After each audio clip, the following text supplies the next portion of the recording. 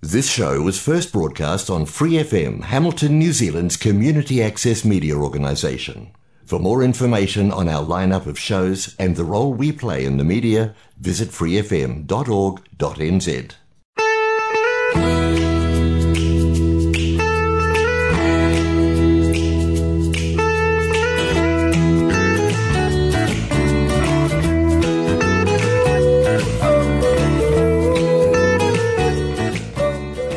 Kia ora. Welcome to Connect with Community Waikato on Free FM 89.0. I'm Holly Snape. I am from Community Waikato, and Roseanne Murray with me today. Again, thank you, Roseanne. Great to have you here. Kia ora. Thank you for inviting me along. Now, you've done a lot of work around the topic today, and it's not something that usually feels overly inspiring for people. Don't tune out right now, though, because it might be relevant. Today, we're talking about changes to the Incorporated Societies Act. Many little organisations are incorporated societies, and so these changes are really quite fundamentally important to know and understand. So today we're going to talk a bit about what an incorporated society is, how you might know if you're an incorporated society rather than a trust, and then we're going to talk a little bit about what are some of the bigger changes that are expected or have now been passed, and what is going to be required of our small, could be a large, incorporated societies to be consistent with the law. So that's our show. Probably sounds, this is always, it's the stuff that doesn't sound overly inspiring, but it is pretty important, eh? It's very important for your organisation if you are an incorporated society, or even if you are thinking about becoming an incorporated society. Totally. Yeah. So look, can you tell me what one is for a start? Like, what is it? How do I know if I am one? Yeah, sure. So it's actually a legal structure of an organisation. So, you can actually have unincorporated societies or unincorporated trusts, which is just an individual, a small group of people with a very informal sort of structure, like a walking group, for example, where, there's no real major expenditure involved. You're not looking for grant funding or anything like that. And so, it's fine. It could be just a social midweek tennis group or something like that. And that's fine. But look, where, you're looking to potentially have opening a bank account, where you're looking to look for some, grant funding. Or could even be fundraised money that you're managing and just holding. You're not required to, but sometimes having some protections of incorporation. Yeah, no, most definitely. Having that legal structure behind you, and it's so beneficial. So look, it's where, as a group, you would apply to the Incorporated Societies Register to become a incorporated society.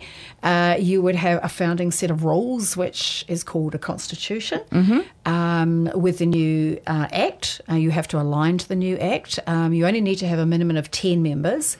So this is a change. Yes, it is. It used to be 15, but with the new Act, you only need a minimum of 10. But there must be 10 ongoing members, so you can't drop to below 10. Yeah. And you must have a register with all the details about each of the members, like, your name and address and contact details. And that each year they have to somehow sign some sort of consent form. Yeah, so they've got to be giving permission, that they are actually members. You can't just kind of call someone a member because they come along on your walking, sessions. Yes. They've actually had to have said, no, I'm a member of this. Yeah. And then also you would have a committee. You have to have a committee and officers like, your president, secretary, treasurer. And they are then elected at an annual general meeting each year. So the members get to vote in or even vote out who is on your committee or not on your committee as such. And that every year you would produce a financial report which outlines, what money comes in, what money has gone out, and so that you would then present that financial report and an annual report, just, talking general about, what you have done over that last 12-month period at that annual general meeting each year. How does this differ from a trust? So how is an incorporated society different from a charitable trust? Yeah, sure. So with a charitable trust, there's a different act that you have to apply under, and it's the 1957 Charitable Trust Act. So look, instead of being a committee, you are, or even a committee member as such, you are a trust. So you are trustees. Yeah. And you're not elected at an annual general meeting every year. So on one hand, we do say that an incorporated society structure is the most democratic, but it's also the most unstable because it could change each year. Whereas a trust, you have a founding set of trustees, and they would then look to form their set of rules, which is actually called a trust deed. And then when you may have that they have, say, like we're on for 3 consecutive terms of 2 years or something, so when their term's coming up, they, as a group then, they might want to appoint an appointment panel. They will then look for maybe applications for people to come on board as a new trustee. And within themselves, they appoint the new trustees. It's not elected by a membership at an annual general meeting.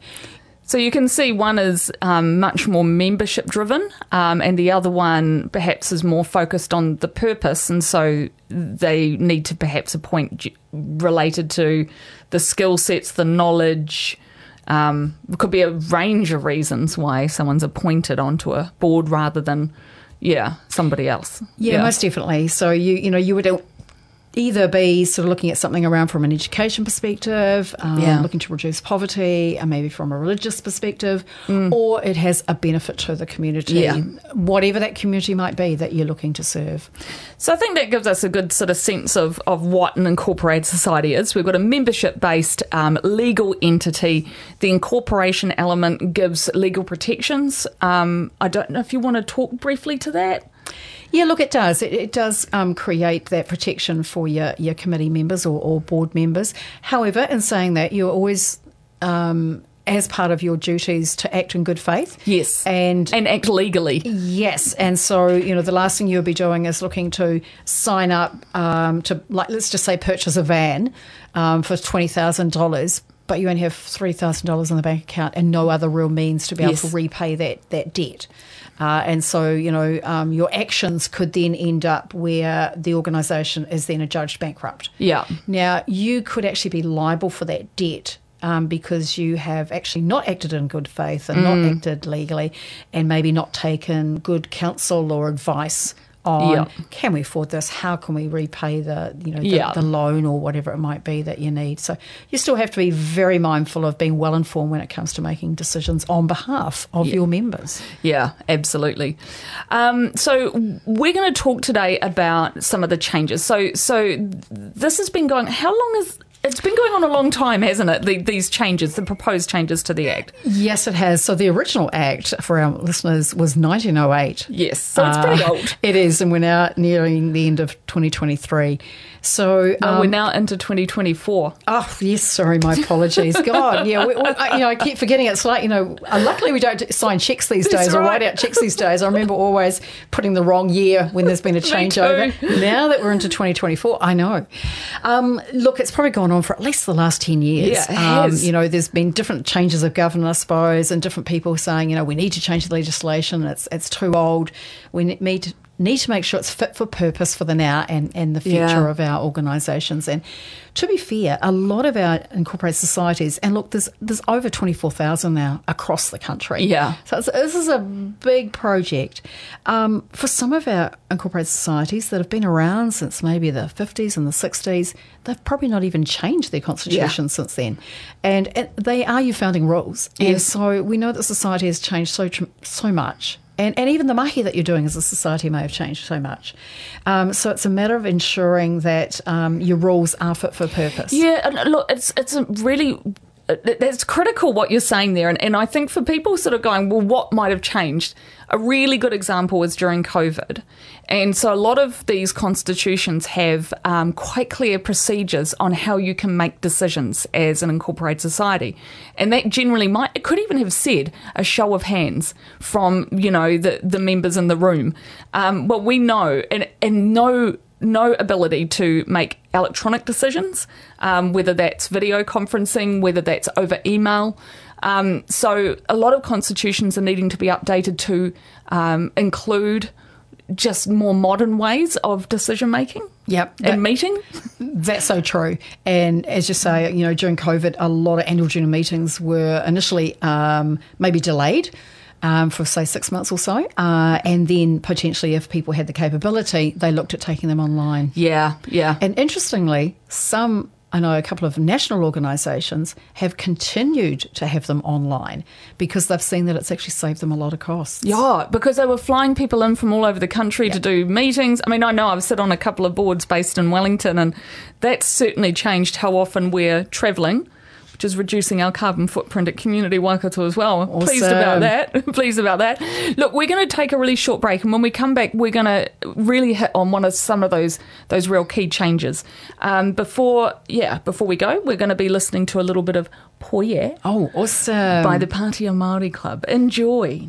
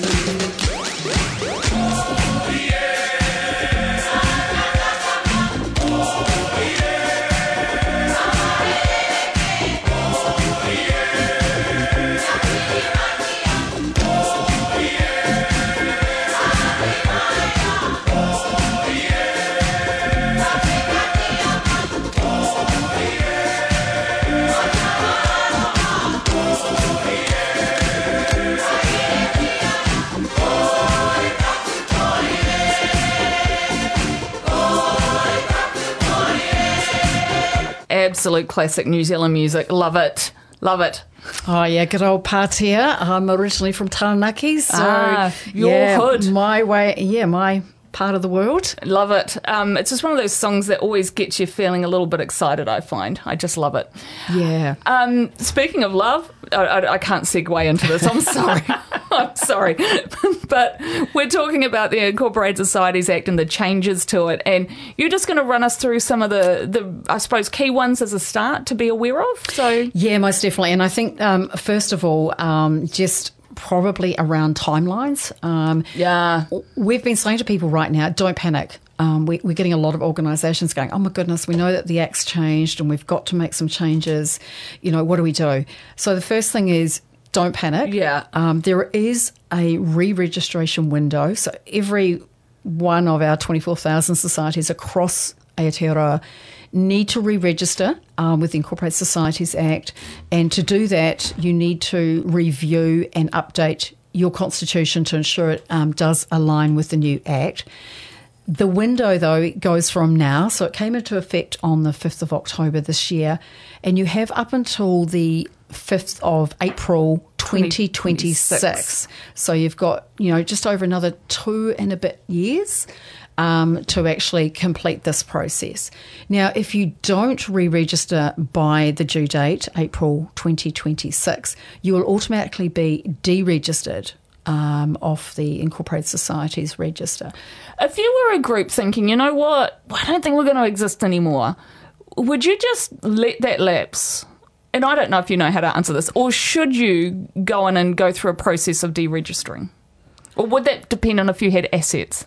Yeah, look, I think it would definitely depend on what sort of assets, and how much money you've got in the bank account, that sort of thing. And it will depend actually what clause you have in your constitution around the winding up and what happens to those surplus of assets at the end. Look, I think in good faith and doing your due diligence, you should, go through the right process. Yeah. But I can't really answer for everyone as to what you would or wouldn't do. But if it was me in that situation, I would still be working through that process because, it's all about the reputation. And who knows, you might have a new iteration of your organisation in 1 to 2 years' time. Yeah. So you want to leave on good terms as such. Yeah. That's a good point. Yeah, definitely. So what are some of the big changes that we can expect? Yeah, look, so I've already talked prior to our song, I talked a little bit about membership. Now how it's only a minimum of 10 members, but every member needs to consent and have details of who your members are. And going forward, you also are going to need to still have a record of members who are no longer a member for up to 7 years. Didn't know that. Yeah, so that's an interesting one going forward. So really important to make sure you've got some good files and a good filing system in place and not just on someone's laptop that might die at any moment. Yeah. So or on scraps of paper somewhere. Yeah, most definitely. Look, I think around your committee, interestingly, the old Act actually didn't state that you had to have a committee. As such. But the new Act does definitely define that you must have a committee and that you must have a minimum of 3 committee members, which, really makes sense. Yeah. A lot of committees probably have got too many members. Yeah. But you have your officers, and so that's your typical president, secretary, treasurer type role. Yes. Now, interestingly, with the new Act, each of your officers actually have to complete a form. There's a proper form that you can download off the Incorporated Societies Register that they are not disqualified to be an officer. So this is very much a bit more like corporate speak, if you're the officer of a corporation, or on a board of directors of a large organisation.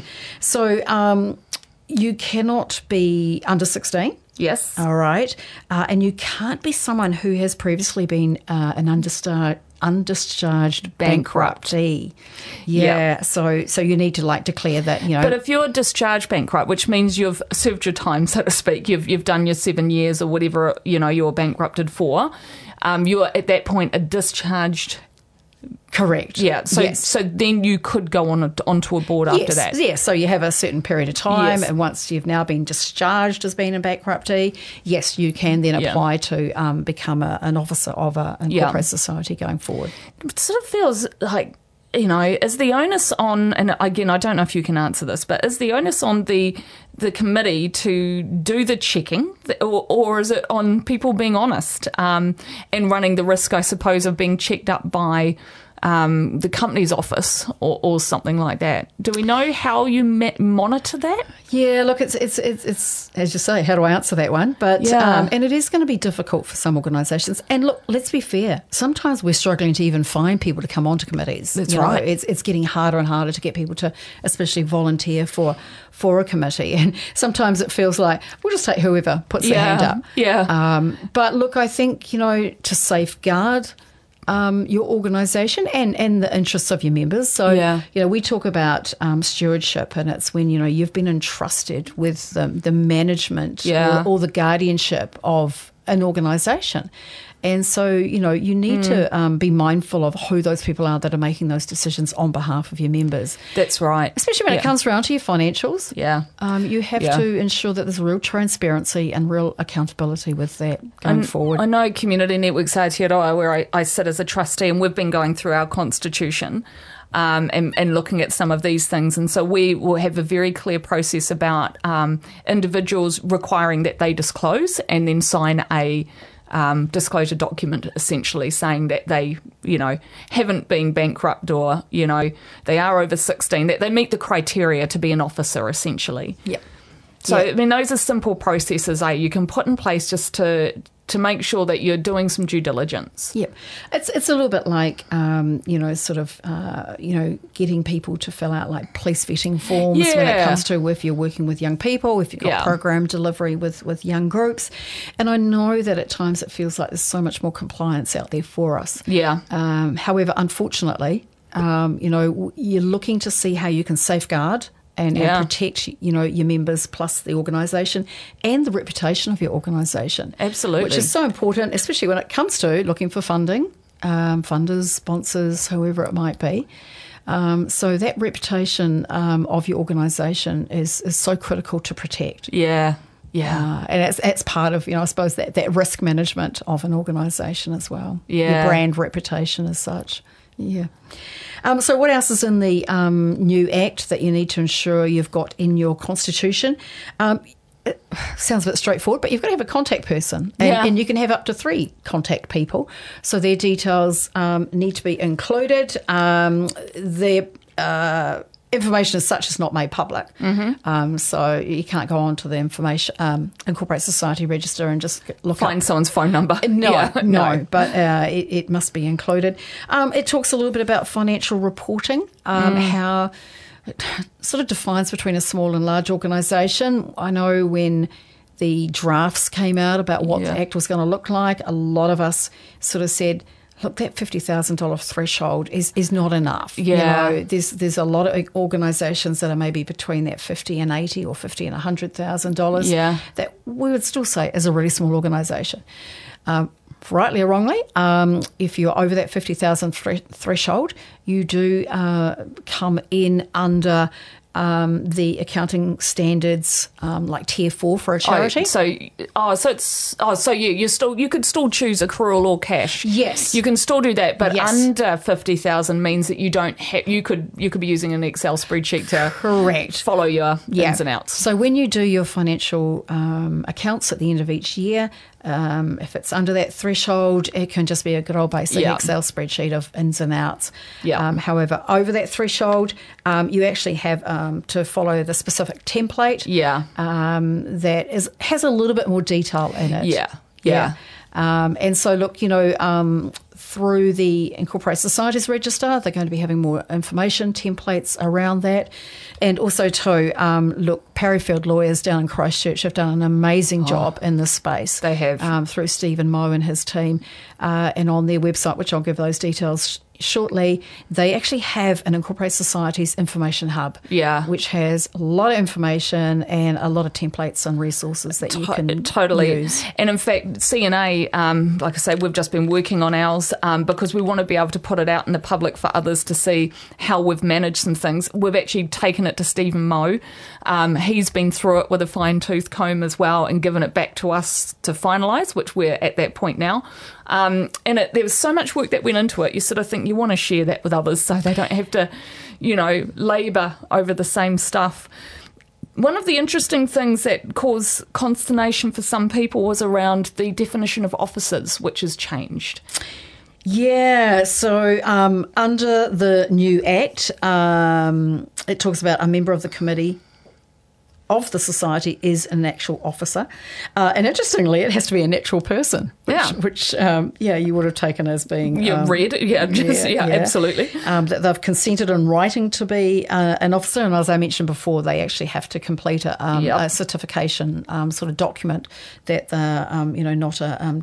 disqualified or undischarged bankruptee as such. And interestingly, the definition of an officer, it's someone who occupies a position that allows them to exercise significant influence over the management or administration of the society. So that does include managers, yes. CEOs. It could even include senior staff. It could. So, especially probably from a financial perspective, if they are in a position where they do exercise significant influence. And so those are those key words. So it's more than just those people that are on the actual board or your committee going forward. Again, I know we tried to get that changed in the final draft, but I'm not going to say it actually fell on deaf ears, but obviously it is still included in the new Act. Yeah, and it might be that they considered it and thought, this is about, I suppose, throwing a net out to ensure accountability of not just those on a committee, but, those who are also influencing decisions through an entity. I understand that, although I do think very hard to hold someone accountable to things if they didn't have a right to vote. Well, that is so true too. What it does mean, though, is you need to ensure that you have that real critical relationship between your management and your governance. And some very transparent processes. Indeed. So even it could be around the reporting from your chief executive or your manager back to your board meetings. Yeah. Super critical to make sure you've got that real accountability and transparency in place. Hey, just quickly, a couple of other key things is around there needs to be a conflict of interest clause in your constitution. And it's not a conflict between people. It's around the interests of one of your officers. Yeah. It might be that where potentially you could gain financially, like your business. It might be that I own property as an individual and that my entity is looking to buy some property. Yes. Suddenly that could mean I have a conflict. Yeah, or it might be that you're with another board or another organisation that could potentially financially gain from any transactions as such. Yeah. It's a matter of declaring that, and it would be that you would then look to abstain from any voting or discussions. Probably the other key one is around dispute resolutions. There needs to be a dispute resolution clause in your constitution going forward. Before we sign off, can you just give us a detail on how people might access all this information? Because they have done some great work, right? Yeah, so Parryfield, their website is Parryfield, PARRYFIELD.com. So www.parryfield.com. Go to their Incorporated Societies Information Hub. We'll be looking to have more information on our website, but also Companies Office through the Incorporated Societies Register. And just watch this space. We'll keep talking about this, and of course, service requests. People like Roseanne very happy to walk you through it, right? Yes, sure. And we will be recording some webinars and putting that up on our website as well. That is us for another week. You have been listening to Connect with Community Waikato, Free FM 89.0.